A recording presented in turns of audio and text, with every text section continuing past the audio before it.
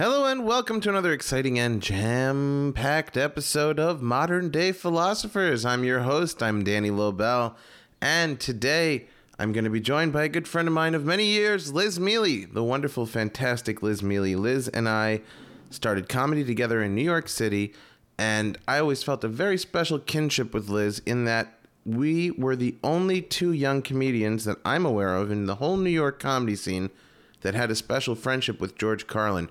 And because of that, I felt like we were almost comedy cousins. Not only that, I've always found Liz to be absolutely brilliant and really, really funny and wonderful and just a person with a strong point of view who's able to deliver that strong point of view and that message with a strong comedic sensibility and great timing. So it's wonderful to have her on the show today, and I'm excited to share her with you. Before we get into that, we're going to take a moment to listen to this wonderful word from our sponsor. Warning, stand-up records may cause intestinal distress, fits of insane laughter, instant diarrhea, existential malaise, headaches, nausea, dizziness, vomiting, seasonal affective disorder, more headaches, pneumomono ultramicroscopic silicovolcanoconiosis. Stand-up records should not be handled by women who are pregnant, may become pregnant, have ever been pregnant, or personally know anyone who has been pregnant. Do not consult your doctor if he's operating heavy machinery. Stand-up records is for external application only. And stand-up records is, of course, good for a few laughs. So remember that's standuprecords.com for the world's finest comedy CDs, DVDs, and merchandise. That's standuprecords.com. The revolution will be hilarious. I can't stress it enough. Stand Up Records is a wonderful brand that has put out some tremendous comedy. Guys like Hannibal Buress and Mark Maron and myself and Maria Bamford, Doug Stanhope. You really need to make your way over to standuprecords.com and pick up some albums. Get caught up on great comedy. If you haven't got them already, they make great gifts for yourself or for somebody else. Go get some records. standuprecords.com. That's a double ad right there. Their ad plus my endorsement for the ad. But that's how enthusiastic I am about Stand Up Records. I have another album coming out with them soon, and I'm excited for that. I'll tell you more about it when it's closer to the release date. Now, what's been going on with me? It's been a while since we caught up. I'm going to be in Kansas City this weekend. I've never been to Kansas City before. The show is sold out, and I'm excited for that. I love traveling. I love to get to go places, so this is a big deal for me. I have a show now every first Tuesday night at the Improv here in Hollywood. It's at 8 p.m. the first Tuesday of the month. If you're ever in town or if you live in town, you can come out and see me. It's a storytelling show that I created called Bookshelf, and it's comedians on stage with a bookshelf, and the long and short of it is they take books off the bookshelf, an audience member yells out a page number, they read the page and they relate what they just read to a true story from their life, so nobody has a chance to prepare, much like this show. Everything I do requires no preparation. In fact, not only does it require it, but it demands no preparation. So that's what's going on there. And I'm just trucking along. I'm a married man. I'm trying to make a living. I'm trying to figure it out. Trying to figure out how I can have a kid at some point. I don't have a good income yet, but I'm working on it. I'm out there every night doing shows. If I'm not on a show, I'm hanging out at a show. I'm a motivated man. I'm trying. I'm funnier than I've ever been. I feel it. I feel that inside. I've been working hard on my craft. I'm writing new jokes. I'm perfecting them. I'm performing the hell out of them instead of kind of performing them. And I'm optimistic. I'm optimistic that something big is going to happen, and it better. It better happen soon. I don't know. I think that the key to it all is staying positive. If you have a positive point of view, if you have a positive attitude, no matter where you are in life, your life is good. And if you have a negative attitude, no matter where you are in life, your life is bad. So I stay positive. I'm trying to just be happy all the time, stay positive, be a nice person, be a genuine person, be good to everybody I meet, and hopefully the results will be fantastic. And if they're not, hey, I was happy the whole way through. So who can complain? Hear the sirens outside. Somebody's in a worse situation than I am. So I'm lucky. And you're lucky too, because you're about to hear a great show. Coming up, without further ado, except for the intro song, my talk with the phenomenal Liz Miele. Enjoy.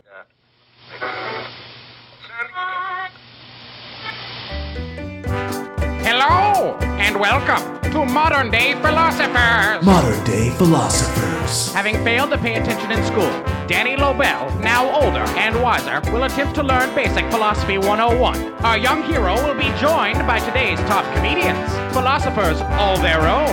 Ladies and gentlemen, here's Danny Lobel. Modern Day Philosophers. Liz, I guess you're probably one of my oldest comedy friends. We met like when I first started, which was like 13 years ago. Yeah. Do we have the same year? I started March 2002. Yeah, we started around exactly the same time. That's crazy. Yeah. I was just reflecting on it the other day because I was telling a friend of mine. I was like, I thought my parents were being ridiculous because I lied about doing. I started when I was 16, so I grew up in Jersey, so I lied about it for a while. And then when I did tell them, they always made me have like a guardian, like some other parent come, and they didn't watch even when my parents came, I wouldn't let different parent, like a friend's parent. Yeah, like a friend's parent would come, or they would come, but they would sit in a Starbucks. I wouldn't let them watch me or whatever. But I wrote something on Facebook because this is exactly what I said. I was just like, God, I'm just a 16-year-old girl traveling by herself telling jokes to strangers in a city that just got attacked. Like, calm down. You know what I mean? Like, I didn't realize until probably a year ago, oh, that's kind of crazy. Like, that was not even not even a full year after 9/11. And I was just going around New York City being like, why is everybody so weird? Like, we're fine. I'm just telling jokes and I'm a girl and it's not a big deal. You think maybe you were just traumatized? I mean, this all started out of traumatic shock. And to me, it's just, I think I was so suppressed by my family that when I finally decided what I wanted to do, nobody could tell me no. And I'm also, 16 years old, you're only thinking about your own needs and yourself. And I spent so much time taking care of my family that I was like, I'm going to the city, I'm telling jokes. I don't care if a bunch of people died in the city. You know what I mean? Yeah. Like, I would be one of those people that'd be in Rwanda. I'd be like, why is everybody sad? What are we doing? What? It's a little genocide. Let's all talk about it. Like, I'm just so young and ignorant to what kind of happened in the city, let alone the real dangers, that I just cared about telling jokes to strangers. How were you suppressed by your parents? I want to hear about it. Because, by the way, as you're saying all this stuff, it's really interesting because so much of it is like my story in a weird way. But yeah, well, I think people that tend to be really opinionated and tend to need people to hear those opinions are usually people that didn't have the ear for it in the beginning. You know what I mean? Because right. I don't just want people to hear my opinion. I want everyone to hear my opinion. That's not healthy. Because it was kind of like if two people heard it, maybe this wouldn't have been a problem. But I just grew up in a family where it was incredibly stressful and it was very dysfunctional, and you did what you were told and nothing outside of it. And so as first of all, when I started doing stand-up, I didn't think I was going to be good at it because I didn't think I had opinions.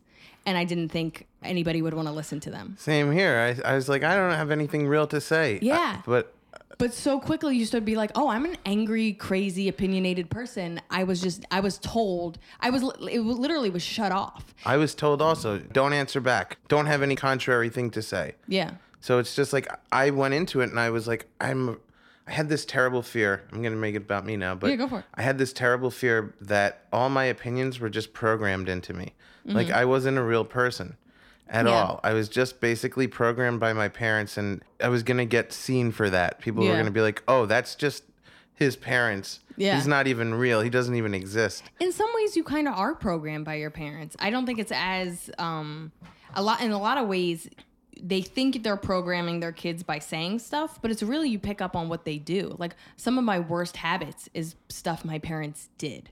Because what's nice is some of my great habits are what my parents did. My dad would give the shirt off his back to anybody. My dad was always putting other people first, was just a generous, kind, thoughtful person to everyone. There was, you know what I mean? It doesn't matter who you are, where you're from, whatever. So that is who I grew up to be. But then my dad would also talk shit about everyone. So it's like that. It took me a long time to erase, like keep the good part and erase the bad part. And that's still something I struggle with, where I find myself and I'll be like, I don't need to say that.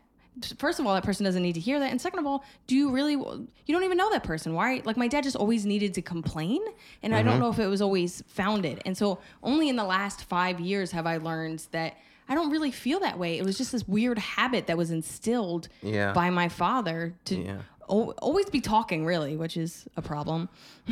Just a lot of not the specifics, but generally what you're saying just really resonates with me. Like Yeah. a lot of it is, and just like the filtering out, like I'll take this, I'll leave that, I want this. And then you Yeah. wonder like, okay, I think, let's say you get it all right. Okay. Yeah. And then you have kids. What are they going to filter out of you? Like, Absolutely. what is like, Yeah, and then you're like, are they going to even be funny? You know what I mean? Because that's pretty important for my kids to be funny. Yeah. But I mean, it took me a long time to realize I don't blame my parents. My parents did a horrible job in a lot of ways. But at the same time, we're all good people and we're all healthy and we all work hard. I feel the same way about my parents. So it's like they did a shit job, but they also did a great job great at the same job, too. time. And it's Yeah. also not their fault that they did a shit job.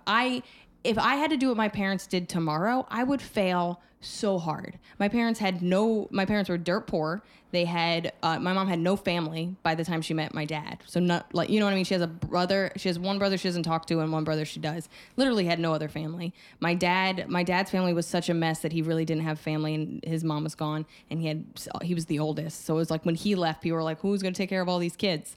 So it's like they didn't have family. They put themselves through school. They had terrible troubles with school. My dad always had like 4 jobs. You know what I mean? And then they started having kids while they were still in vet school and they had no money. They're and both veterinarians. Yeah, they're both veterinarians. So it's like just the first like 5 years of my parents' relationship is like, no, I can't. Yeah. I've kept a cat alive and I can't keep a boy more than 2 years. I have no idea how my parents did this. It's funny because like there's this whole other side of you, which is not a bad thing that it exists. It's just I've never seen it in all the years I've known you because you're always so sweet and so nice and. I'm crazy, and a good crazy person knows how to hide it. I mean, that's how you like people that are psycho that don't know how to hide it just aren't smart enough. Like I'm pretty smart. Like if I Yeah. can give myself a compliment, I hide my crazy well. Like, do you know Tony Deo? I've met him, I think. He's a good friend of mine. We do the road together all the time, and I'm always telling him about some batshit crazy thing I've done. Like some just I call them my meltdowns. And like me and my sister are going to start a podcast called The Mealy Meltdown, which is we would talk about our latest meltdown, and then we interview people about their meltdowns because that's just we have meltdowns. And so I was telling him about one. He goes, you know what? I've known you for like almost 10 years. I've never seen a meltdown. And I go, oh, sweetie. I was like, while I can't control them, I was like, you'll see it soon. Like, it's like Adrian, you know Adrian Appalucci. Yeah, I know. Adrian has the best quote ever. She's like, you can't choose who you have a meltdown in front of. And that's like completely how I feel. Like I've had some meltdowns in front of comics and people and boyfriends and all these people. It's not controllable, but when it does happen, like he literally was like, I've never seen that side of you. You've only told me about it. Right. And That's how I feel right now. yeah, and I'm glad I tell people. I don't hide that I'm batshit crazy. Right. I've gotten better at control because when I was like a teenager or in college, I could not control it, and that was like just pushing friends and boys away. And now that I can control it, I'm pretty honest when I first start dating somebody. And if you know my material, I'm pretty open about you know whatever. So it's like it is what it is. You know what I mean? But you're not really crazy. I at least have the awareness of it. Like, there's a lot of mental illness in my family. It's in there. I think if I don't take care of myself, I always say mental illness is a switch, almost like diabetes and heart disease, just because it runs in your family. You're not guaranteed to get breast cancer because your grandmother and your mother have it. You have a higher chance of getting it, but you're not guaranteed by what you do in your life, how you eat, your stress level, all that stuff. You either turn the breast cancer switch on or off. Both my grandmothers were mentally ill. You know what I mean? That's a pretty heavy switch. So Like how were they mentally ill? both of them were institutionalized. Both of them killed themselves. That's actually how my parents met. Wow. Yeah. So it's I pretty. kind of remember this from somewhere. You must have told me at some point. I had a joke about it a long time ago. It's the only time my mom's a huge supporter of me. It's the only joke my mom ever told me made her sad.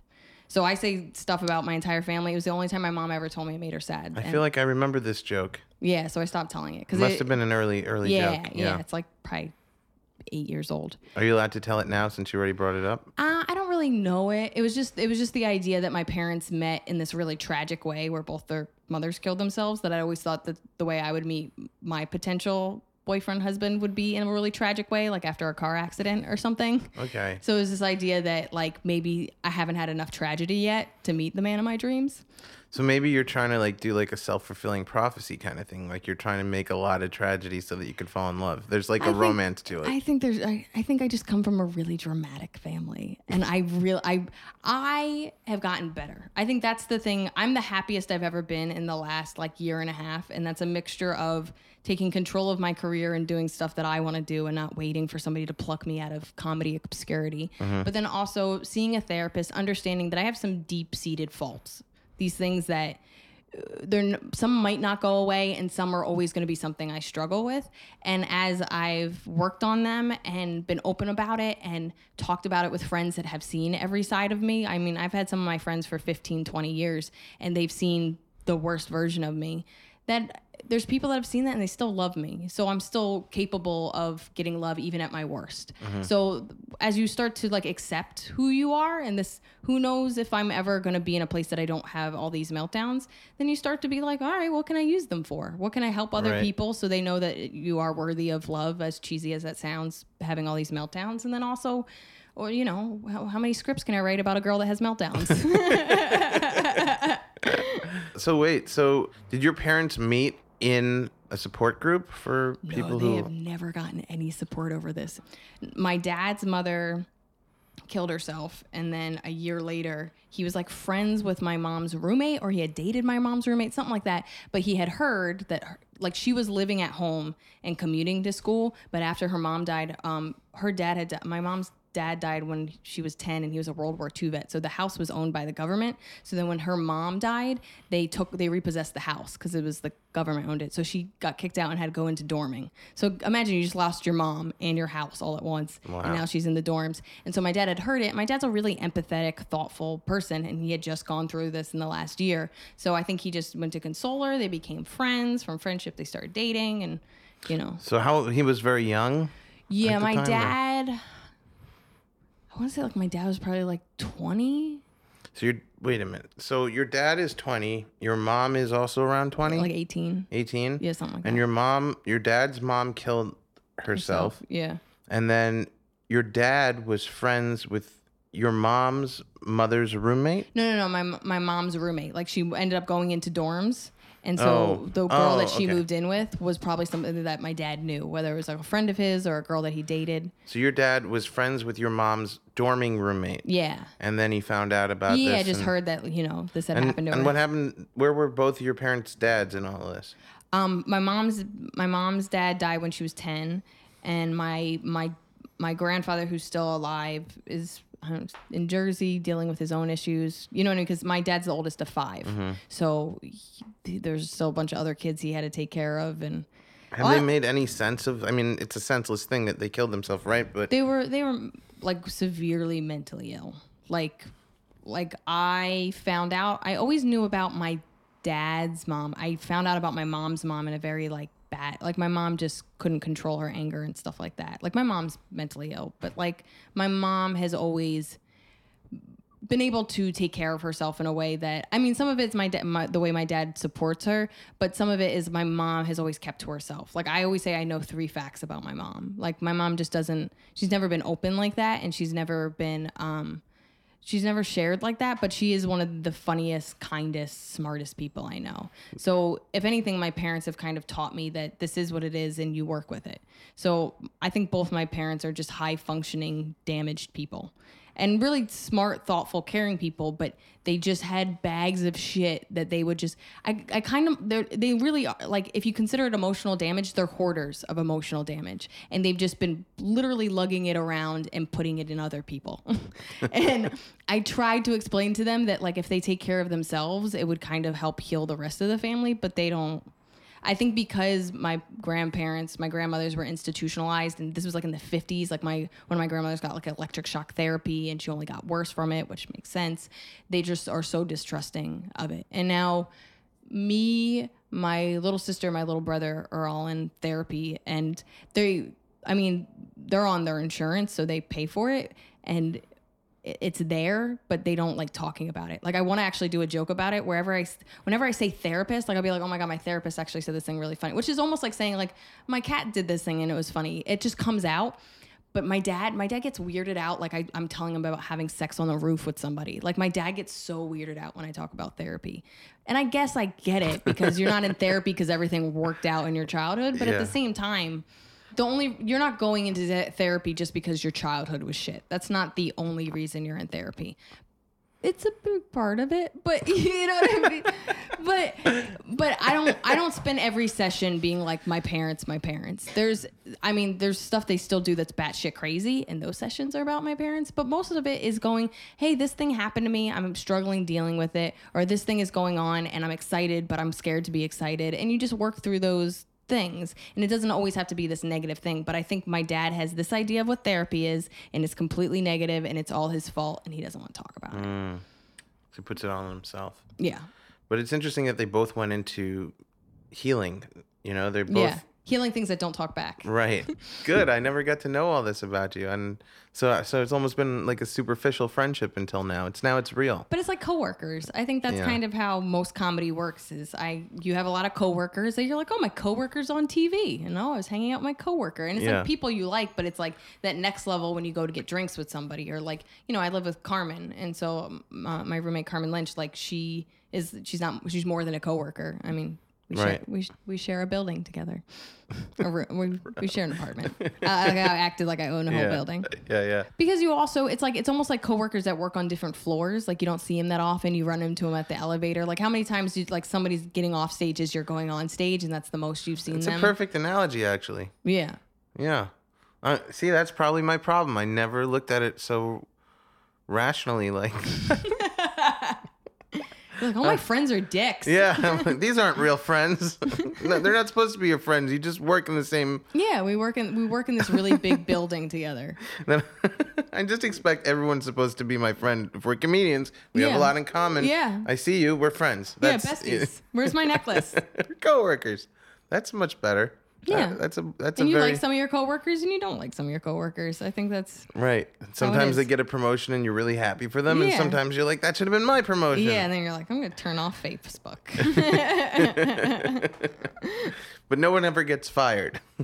They quit. Most people quit. Yeah, I think and not even like. I always like, did you ever see Nate Bargatze's joke where like he's like, how do you quit something nobody knows you do?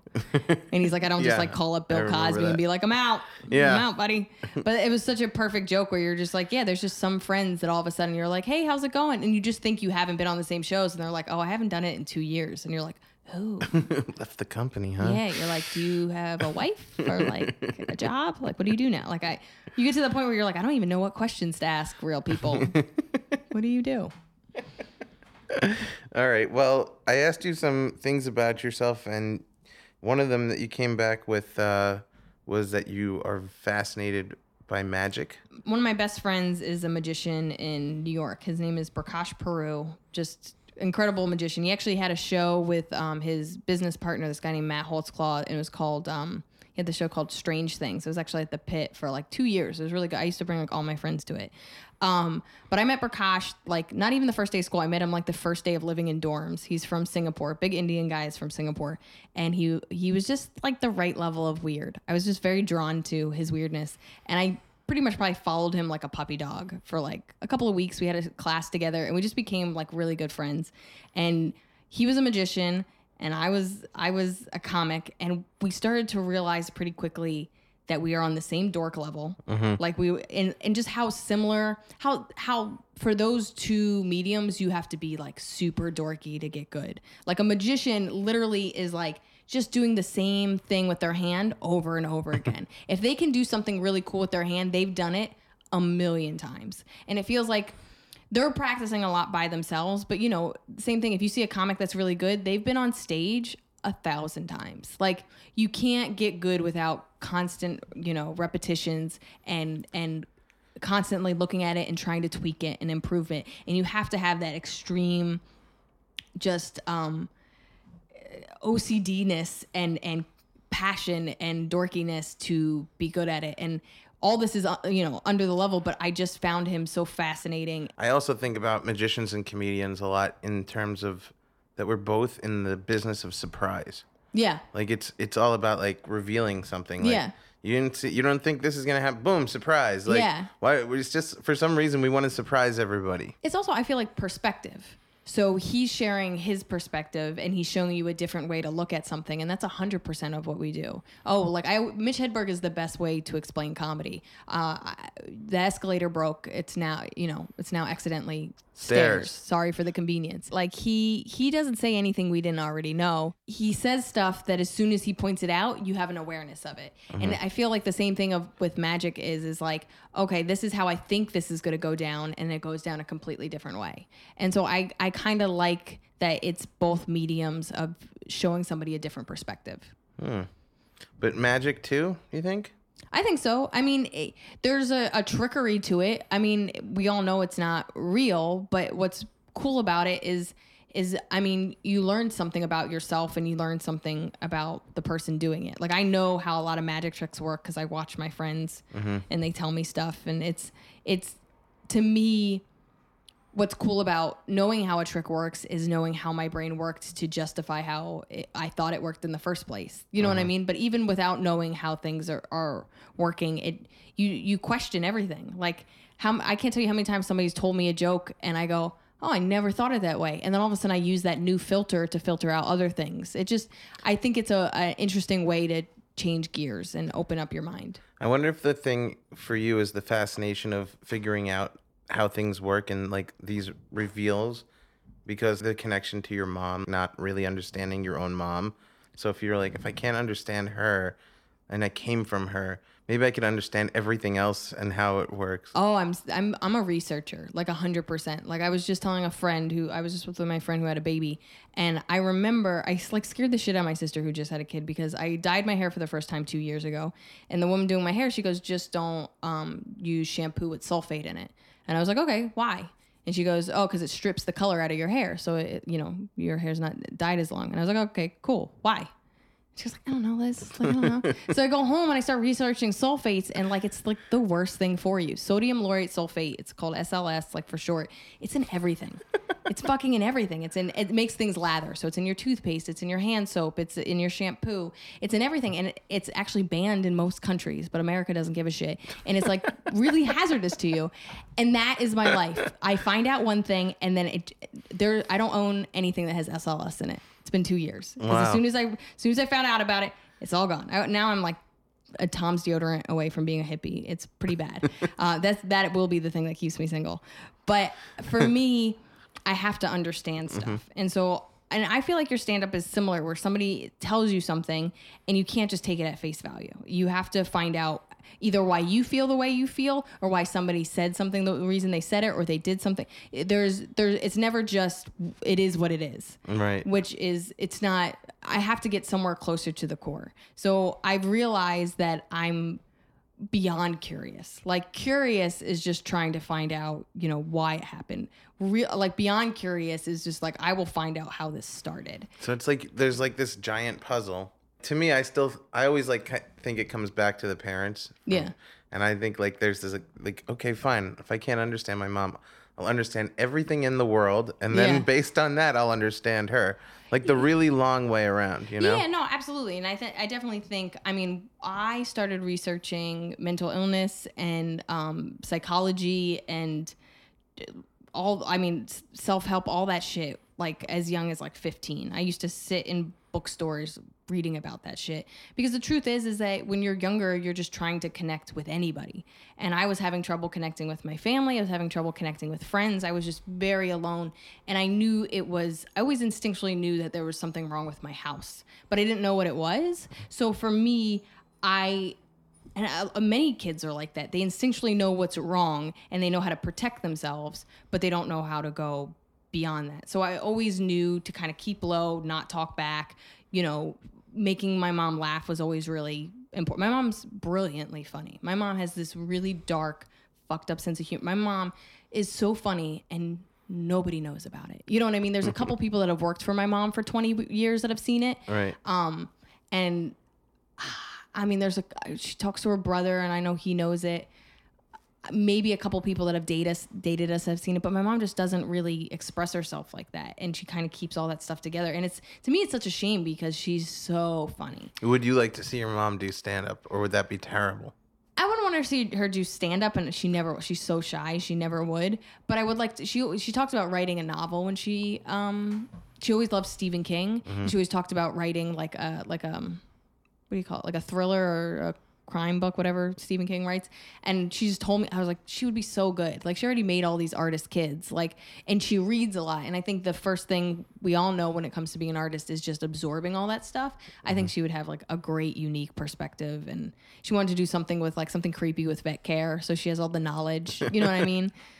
But I completely agree. I think there is something that you're always searching to connect with and understand in your childhood, and you kind of put that out there. I actually told somebody recently, I have made mom friends and I have made dad friends. My mom friends are lifelong friends. Dad friends, we usually have some blowout fight and I don't talk to him ever again. And it's kind of I go through ebbs and flows of being close with my dad. And my mom, I always kind of just I give my mom the benefit of the doubt. My mom had a bad day. You know what I mean? Something happened with my mom. You know what I mean? Because Are the friendships gender specific? No, it's archetype, like a person, I don't date short guys 100% because they all sound like my dad. My dad's 5'4", and there's a short guy archetype that my dad fits almost to a T. So my roommate's 5'2". Some of my good friends are short, and that's fine, but they also get on my last nerves because they're always trying to prove themselves to people. And I was like, I get it. Women are overlooking you. It's fine. Just like it, but it's like instinctually inside them, and it's fine. It's not that I don't find them attractive. I find their personality to be exactly like my father, and I don't want to date my dad.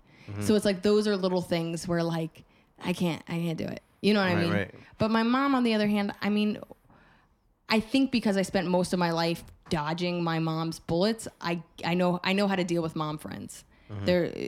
I know how to take care of them, and I know how to not take what they do personally. And I'm one of those people's lifelong friends because that's how I grew up. I wanted to go back to the topic of surprise with magic. Yeah. Because I think like that's an interesting thing. So your mom, I'm trying to really, I feel it in my head. I see this connection, but I have to verbalize and articulate it. So wait a minute. So your dad and you are constantly fighting, like, and then like, or you're fighting and not fighting and not fighting. Is your mom the more predictable one in that case? In some sense, I think both my parents are unpredictable, and I think I don't know if you're like this, but I'm in an unpredictable field trying to make it predictable. Mm-hmm. And that's kind of like what my childhood was like. It was a very unpredictable childhood that I was trying to be like, okay, well, she flipped out last time because I didn't take out the trash, so I'll just always take out the trash. And then she finds something else to flip out about. Right. You know what I mean? You're always trying to one up and figure it out. And that's been like the hardest thing for me to undo, which is trying to control my entire environment. Like, right. I'm very much a control freak, and that's 100% because of my family. But I mean, I'm only starting to be okay with surprises, good or bad. It used to be any bad surprise would floor me. Like, I'm just a mess. Mm-hmm.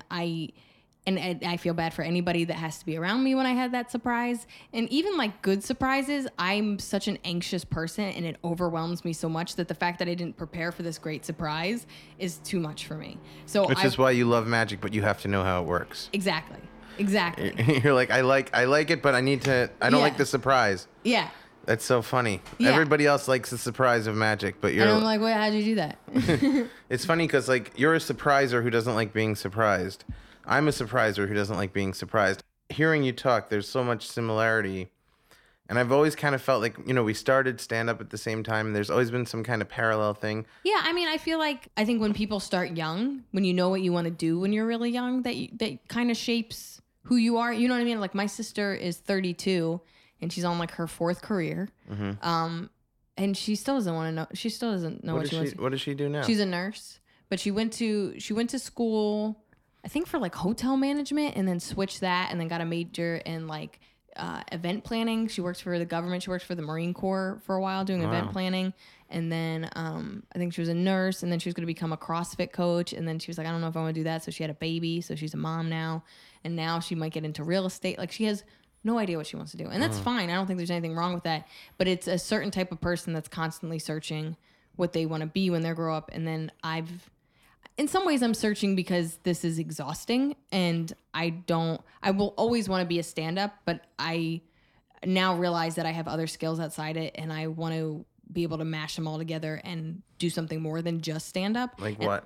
I kind of want to be like a writer producer. Like I definitely like bossing people around. I think there's something about being an older sister. I really enjoy it.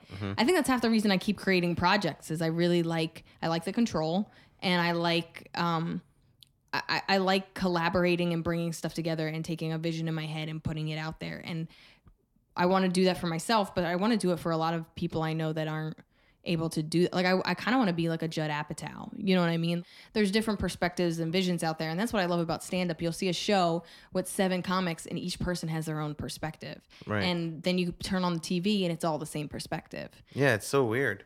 You know what I mean? And I think that's one of the beauties of stand-up is you have these different people that are digesting life so differently, and you're able to spend 10, 20, 45 minutes with that person and live that kind of life. And when those unique perspectives get put on Netflix or whatever, it really does. That's why people go nuts over Louis, because it's just so different, but it's so hard to get something like that made. And now that we have more outlets like YouTube and Netflix and Hulu Plus and all that shit, I want to jump on that bandwagon. Like I'm excited to see the stuff you're going to make. Yeah, no, I'm ready for it. I'm like, all right, so Yay. put it on. Yeah. Cool. So we'll see. I'm starting doing it myself and nobody I'm sold. watching. I greenlight You greenlight all my projects? Yeah, there you go. Oh, great. It's going to be a reality show about magicians. I'll do nothing new. And I'll be like, these magicians, did you steal my trick? And then they wrestle or whatever. Well, it's a good transition point getting back into magicians, because Alex picked out the philosopher for you based on this love that you have for magicians. Yeah. Which is a complicated love, as we found out. Yeah, of course. So he says, what they have in common. Liz has an interest in magic, so I picked a philosopher of suspending disbelief. The guy's name is Samuel Taylor Coleridge, I believe. I'm dyslexic, but that one I think I can do. Samuel Taylor Coleridge, and he lived from October 21st, 1772 to July 25th, 1834. He died when he was 61. So young. So young. And I always base it all on Carlin, actually, when he died, 71. Yeah, that's a good ripe age for you. No, I just felt like that was the youngest old age that is, like, acceptable. Like, I mean, it's that's not pretty- even acceptable. Like, I felt like he went too young, much too young. But if like it's almost stereotypical, because I think guys die at 71, and like it says average is 71 for males and 73 to 76 are females. So he was just, I mean, for somebody that was still, I mean, you haven't fixed that yet. yeah, no, I mean, we're all living to 125, but Right. you know, he was born too early. Yeah, sad. So this guy's like, he didn't even make it to Carlin age. He's only 61. I He know, missed but it by- 61 seems real old for the 1700s. That seems like he seems like somebody that ran marathons and stuff. He seems like 61 seems super old. I feel like, didn't they all die at 30 then? I don't know. I mean, not This really. guy had at least 3 wives, I can tell.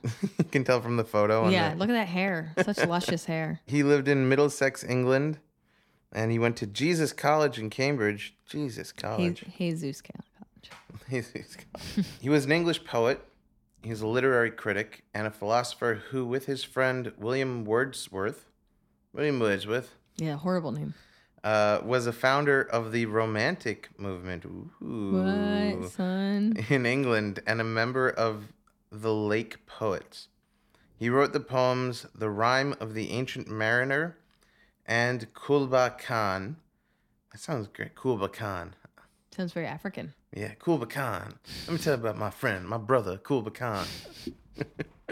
As well as the major prose work Biographia Literaria. His critical work, especially on Shakespeare, was highly influential, and he helped introduce German idealist philosophy to English-speaking culture. Coleridge coined many familiar words and phrases, including suspension of disbelief. Nice. He was a major influence on Emerson and American transcendentalism, which I think that's transcendental meditation. I got nothing. Which is like really expensive, and all the Hollywood people do it. Throughout his adult life, Coleridge suffered from crippling bouts of anxiety and depression. Another connection. Let's do this. It had been speculated that he suffered from bipolar disorder. That's very accurate to my family. Good pick, Alex. Yeah, they solid. A condition not identified during his lifetime. He also suffered from poor physical health that may have stemmed from a bout of rheumatic fever and other childhood illness. He was treated for these conditions with laudanum. I don't know. You're going to have to look that one up. I got nothing. I don't have anything in my house with laudanum in it. Yeah.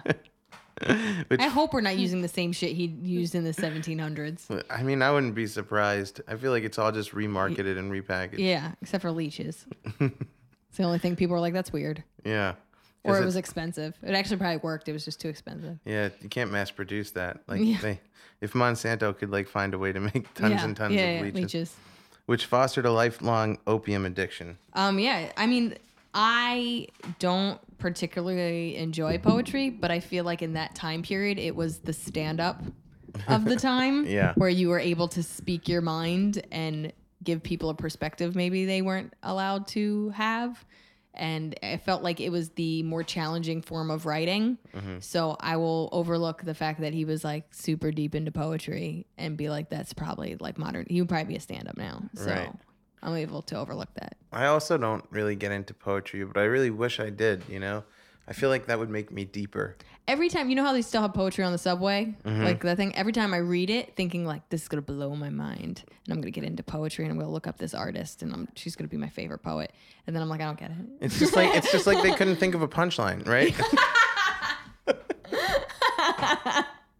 Just every time. Yeah. I didn't. Yeah. This is just Gotta all tighten set this up. up, Susie. What is this? Yeah, I don't get it. Yeah. I mean, if you put flowers next to my jokes, maybe they would be poetic too. I don't know. This ex-girlfriend of mine was an incredible poet.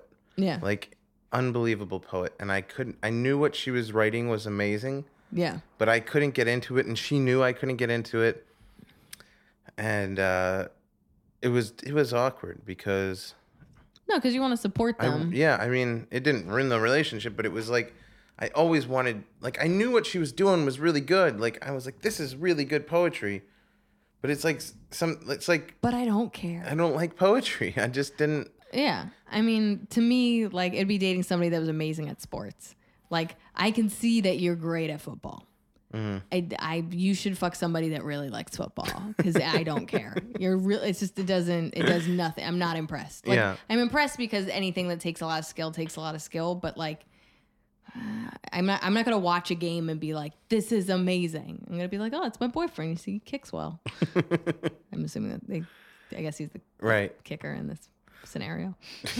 I just realized football, unless it's soccer. Whatever. Let's see what Alex writes on suspending disbelief. He says, as society becomes more scientific, art still moves us, even though we know that it's fantasy. Like magic, I would guess. Yeah. Is the thing, like, even though you know that how the tricks are done, you said, but well, you still even like when you them. don't know how the tricks are done, you know it's not real. You Right. know what I mean? Well, I didn't know that, but thanks. They're not real. But it's like the same thing, like adults that go to haunted houses. Mm-hmm. It's not real, but you want it to. You want to suspend your disbelief so that you can Right. enjoy it. He goes, this is because artist and viewer agree to suspend disbelief. Using magic as an example, when a magician performs a trick, the viewer's mind is ready to pick things apart. The magician's job is to be so skillful that we cannot readily explain what it is that he's doing. Once he has earned our trust that way, we make a conscious decision to shut down the rest of our logical defenses. Coleridge calls this poetic faith. The common thread here is imagination. Imagination is broken up into two types, primary and secondary. Secondary imagination is necessary to function in reality. It consists of things like the sun will come up tomorrow because you've seen it come up before. Primary imagination is the act of mental creation, where you see chaos and you build order not found in the natural world. Like, what if the sun turned into a dragon? He wrote. So I guess, like, primary imagination is what we do, stand up a lot of the time, where we construct something based on something, but we know, some kind of fake thing based on something real. Yeah. And what was the other one? The secondary imagination was like the sun will come up tomorrow. Like, you know it's going to happen, so you can imagine it's going to happen tomorrow, but it's not really, you're not really creating any new scenario. Yeah. You're just kind of like, oh, you're taking memory and imagining the future based Yeah. on. Like I like inventors. Like I like people that make stuff. Like I always liked arts and crafts. I was always a person that would see an egg carton and be like, you know what you could do with that. You know what I mean? Right. Like I like Pinterest for that reason. I like do it yourself stuff. Like I always would see something and think of 4 other things you could do with it. Right. Like divergent thinking is like a big part of creativity. You know, name 10 things you can do with a brick, that kind of stuff. So the same idea that like I always say, like, I have a 3-minute story about somebody getting in my way before a train came and missing the train. It was 7 seconds of my life. I have a 3-minute story about it.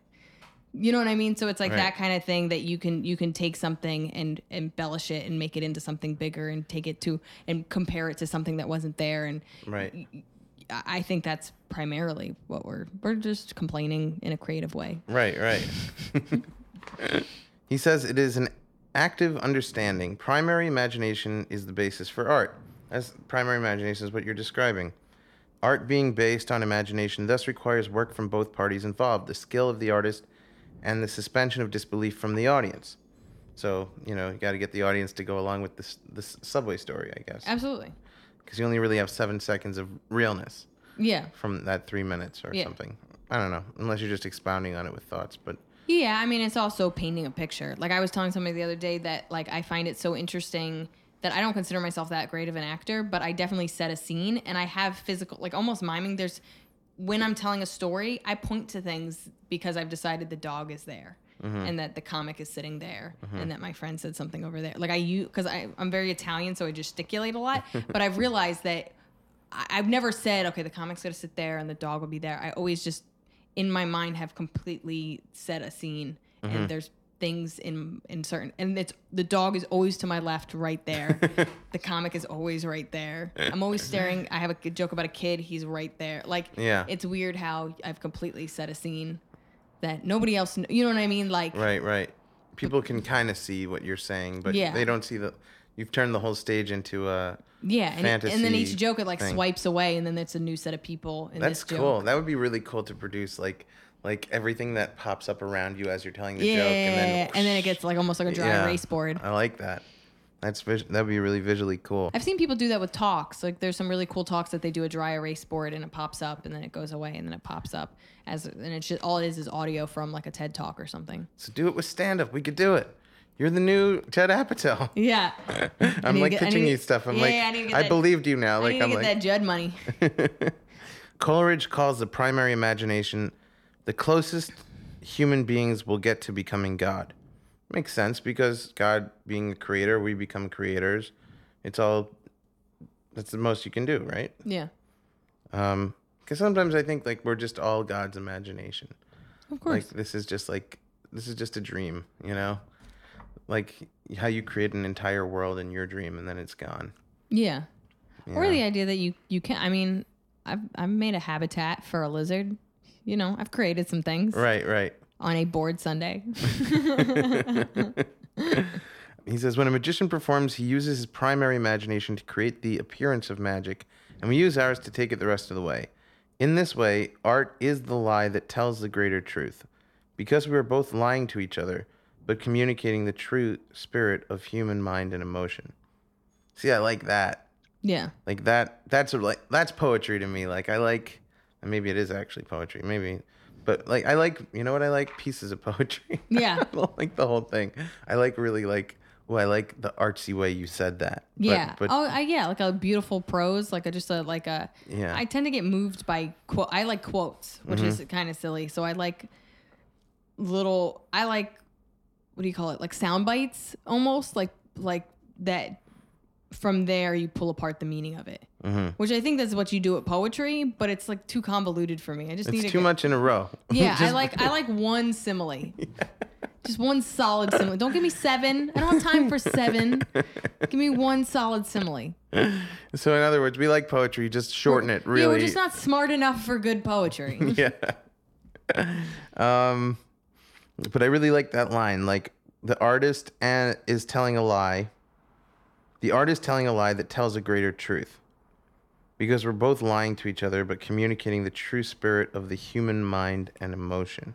It's like almost like I say, this happened to me last week, and then he said this, and so I said that. And like some of it's true, but there's always an exaggeration of it. But it does feel like we're suspending our comic books are really good about that. So comic books are completely made up people solving made up problems, but they do speak a larger truth about feelings and emotions and how we deal with chaos. And it has profound. We're packaging the truth in friendly lies to make it more palatable. Yeah, and to not be so sad all the time about it. Like just giving someone truth, they're like, yeah, great, thanks. I don't want the world's burning and we're ruining everything.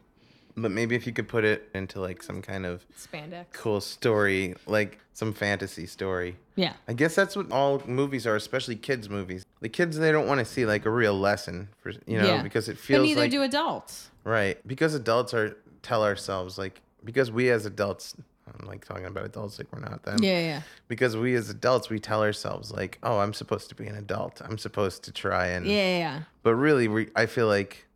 Yeah, you don't ever really grow up. Yeah, I told Kylie like the other day, I think I'm a fraud. I don't think I ever became like an adult. I'm just a kid who got bigger and bigger, and I'm just trying to pretend to everybody that I'm actually an adult so that I can still fit in with my friends. But in some ways, comedy holds us back from becoming an adult. You know what I mean? Because we aren't getting up at the same time every day, and we don't have the same kind of responsibilities as people. And Mitch Fatel.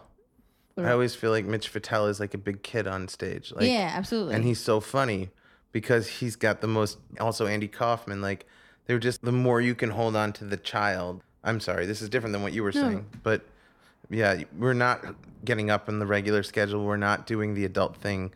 Part of the game that we're playing is like, how much kid do you have left in you? Yeah, a little bit. But then you also see how that kid can ruin your adult life. So it's like we're straddling this balance where I want to be taken seriously, but at the same time, I don't want to be as miserable as all these serious people. Right. And so I think comics stay children longer in some sense, but I also think you can be an adult child. I know that sounds like ridiculous, but I think you can both be creative and childlike and fun, and then also be somebody that shows up on time and pays their bills. And Judah is another good example that comes to mind. Judah Friedlander. Yeah, absolutely. Like always strikes me as like a giant kid. He's just a big kid. He's wearing like a kid hat with like a funny kid thing on it, and a kid like he's playing pretend all the time. Yeah. Pretending he's a world champion. He's constantly in a game of pretend. Yeah. He leaves the house and it's like, oh, time to play pretend again today. Like, oh, that's a good point. No, you're right. It's like straddling that line where someone's like, oh, that person's too much of a kid. Like another comic's gonna perceive you as being like, yeah,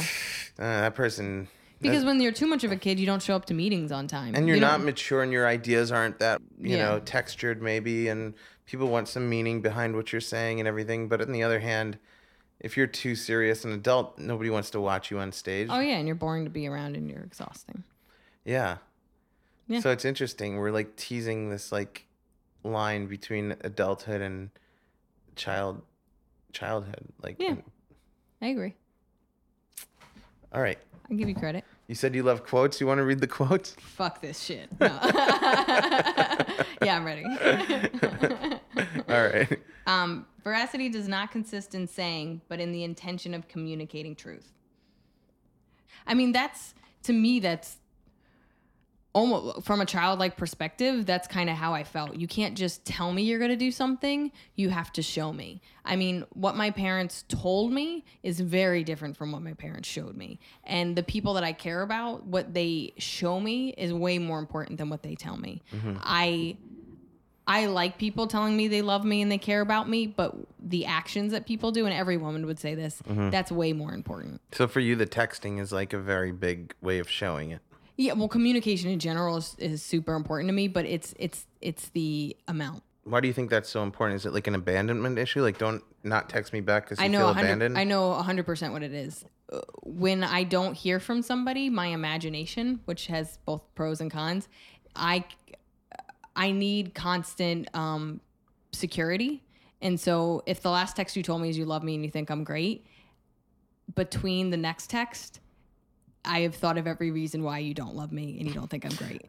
And so I have a hard time being alone, and I'm getting better at it, but I have a hard time.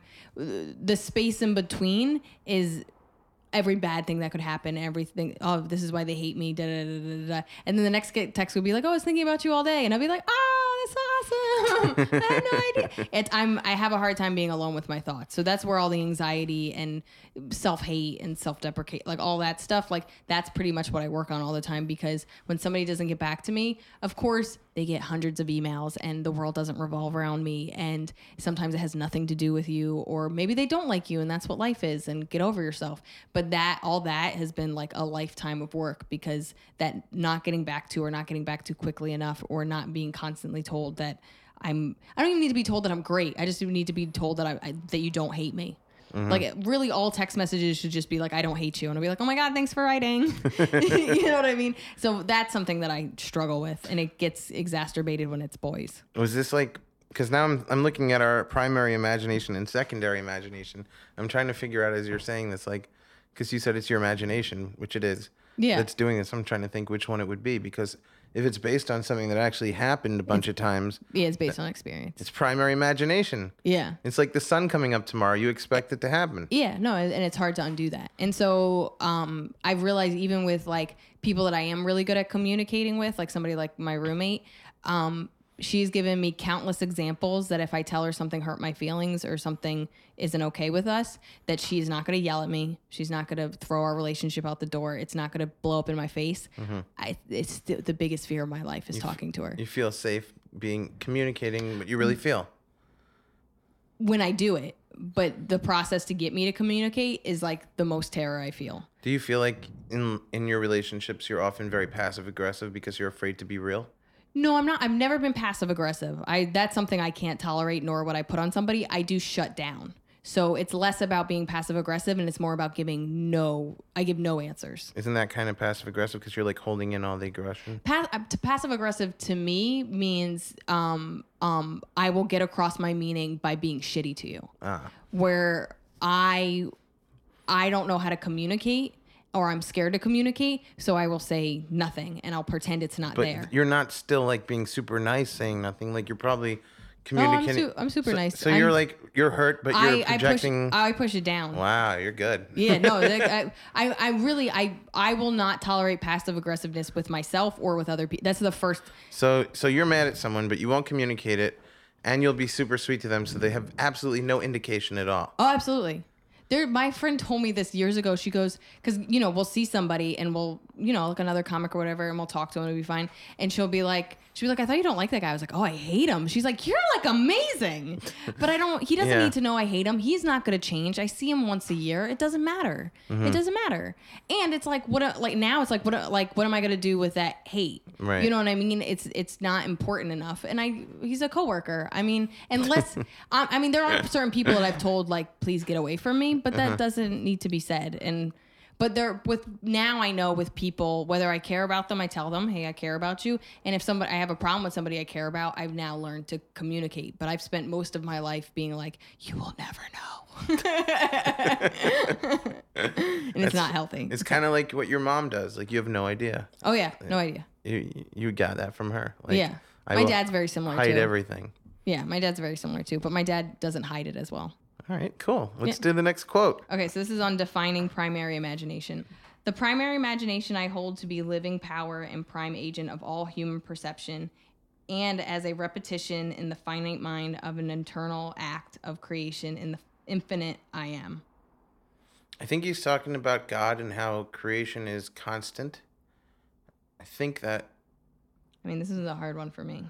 Let's take it piecemeally. Piecemeally. The primary imagination I hold to be the living power and prime agent of all human perception. So, I hold to be the primary... The primary imagination I hold to be the living power and prime agent of all human perception. Okay. So I think it's the thing that guides all of us. You have to trust that nobody's going to hit you when you're driving down the road. So that's. I used to struggle with that a lot. Oh yeah, I mean, my dad always told me he's not scared of me driving; he's scared of other drivers. So there's that imagination is the belief that this is what keeps us all sane. Mm-hmm. So it's one of the most important foundations of who we are as humans, I would think. And then as a repetition in the finite mind of internal act of creation in the infinite I am. Is a repetition. Okay. In the finite mind of the internal act of creation. In the finite infinite, mind, is that the mind of God? Because he's saying in the infinite. What does he say in the infinite? As a repetition in the finite mind of the internal act of creation in the infinite I am. See, I feel like the infinite I am is God. It sounds like it. It sounds like a cool way of saying God, right? The primary imagination I hold to be the living power. He's saying I hold it to be the living power and prime agent of all human perception. I think you nailed that pretty well. Like, your primary imagination is based on experience, based on things that happen. Like, again, the sun coming up. It's the power and the prime agent of all human perception. So we perceive things in our life based on prior knowledge that we have. So we use that imagination to perceive in how we perceive everything. So you see something based on how you've seen it many times. As a repetition, so it repeats itself in the finite mind. See, that's the part that gets, like, what is a finite mind? I mean, a mind that maybe can't think as big, who isn't thinking past the next day. Okay. In the finite mind of the eternal means forever, right? Act of creation.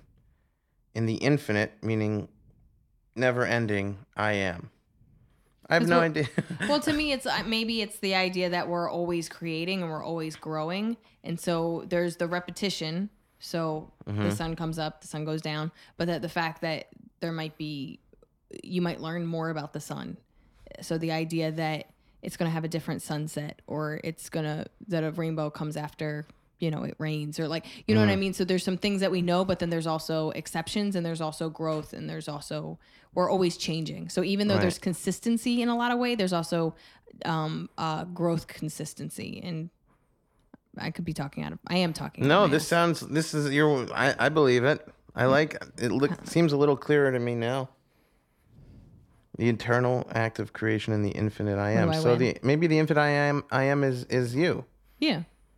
And the idea that we're constantly growing and changing. I mean, like we do. I mean, your cells are change. Everything changes in your body over and over again, even though you're not focused on it. But so that makes sense then. The primary imagination is basically your perception as it repeats itself in your mind based on everything that you've seen again and again throughout your life. The infinite I am. Yeah. Maybe we got it. Maybe we're geniuses. I don't know. Or maybe we're completely way off. But either way, we got something out of it. I would like one angry fan to be like, what the fuck? Never teach a class. All right, last one, Liz. During the act of knowledge itself, the objective and the subjective are so instantly united that we cannot determine to which of the two the priority belongs. Oh, that's interesting. I like that because that's so stand-up related. So the act of knowledge itself, the objective and the subjective are so instantly united that we cannot determine of which of the two are the priority belongs. So I think of stand-up, which is subjective. I'm telling you my perspective on this thing, but there's certain things that are objective, that I'm standing there. You know what I mean? That I am a woman, that I'm holding a microphone, that this is an experience I'm talking about, whether you believe it or not. I am talking about it. And you, as an audience member, are constantly trying to weigh out the things that are completely true, and everybody can.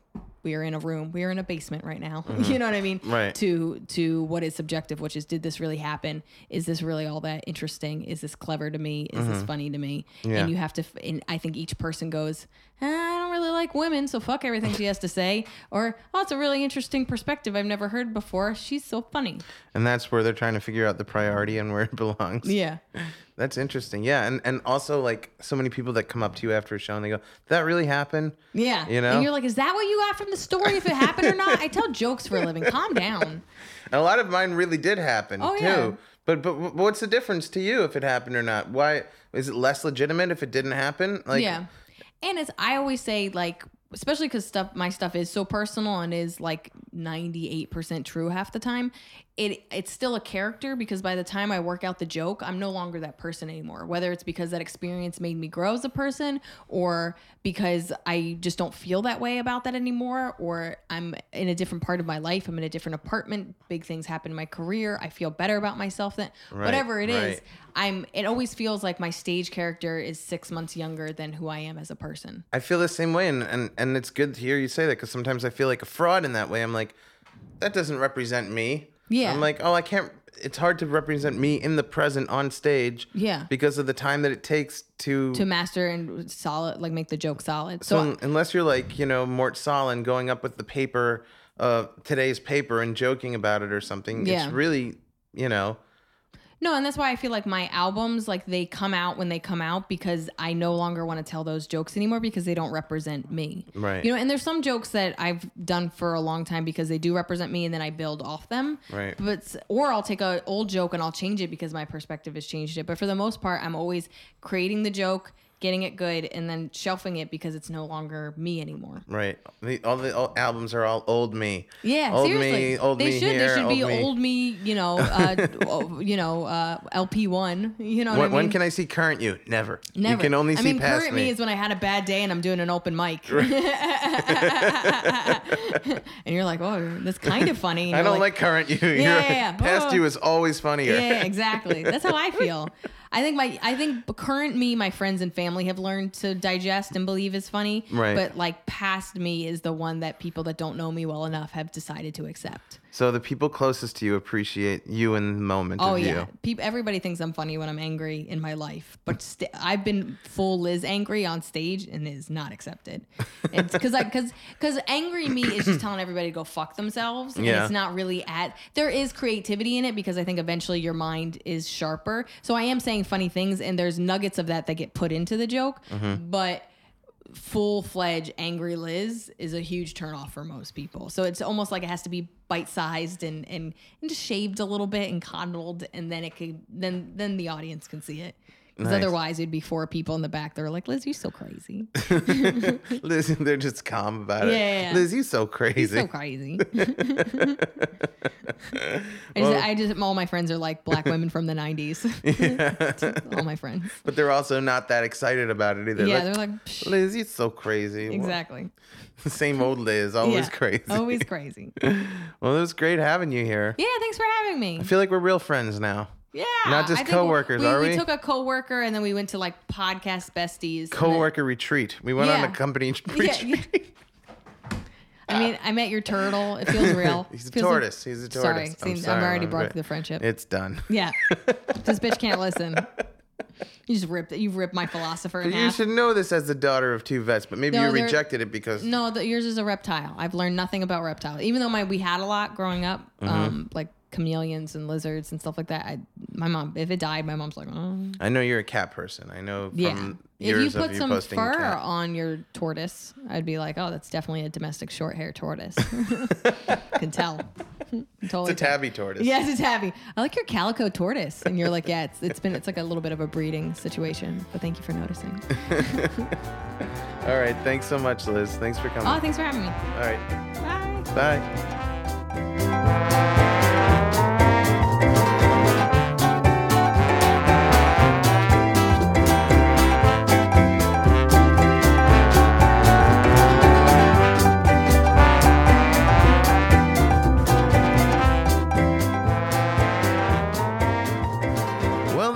That's our show. Thank you for listening. Thank you again to Liz Mealy. If you can, go pick up her album. It's called Emotionally Exhausting. You got to hear Liz Mealy. She's just great, as you could tell from the interview. I love Liz Mealy. Comedic love. I'm in love with her comedy, and I want you guys to hear it as well. It's fantastic. Other than that, check out my other podcast, The Mostly Bull Market, on CBS's Play.it, and that is me discussing companies with comedians and whether or not we feel, based on our comedic sensibilities, you should invest in them, stuff like that. And that is The Mostly Bull Market. Liz was on that one too, so check it out. And please donate to the show. Go to moderndayphilosophers.net. Anything you can give would help. It's appreciated. It helps the show continue on. leave a nice comment and 5 stars on iTunes, and have yourself a great week. Thanks for listening, everybody. Goodbye.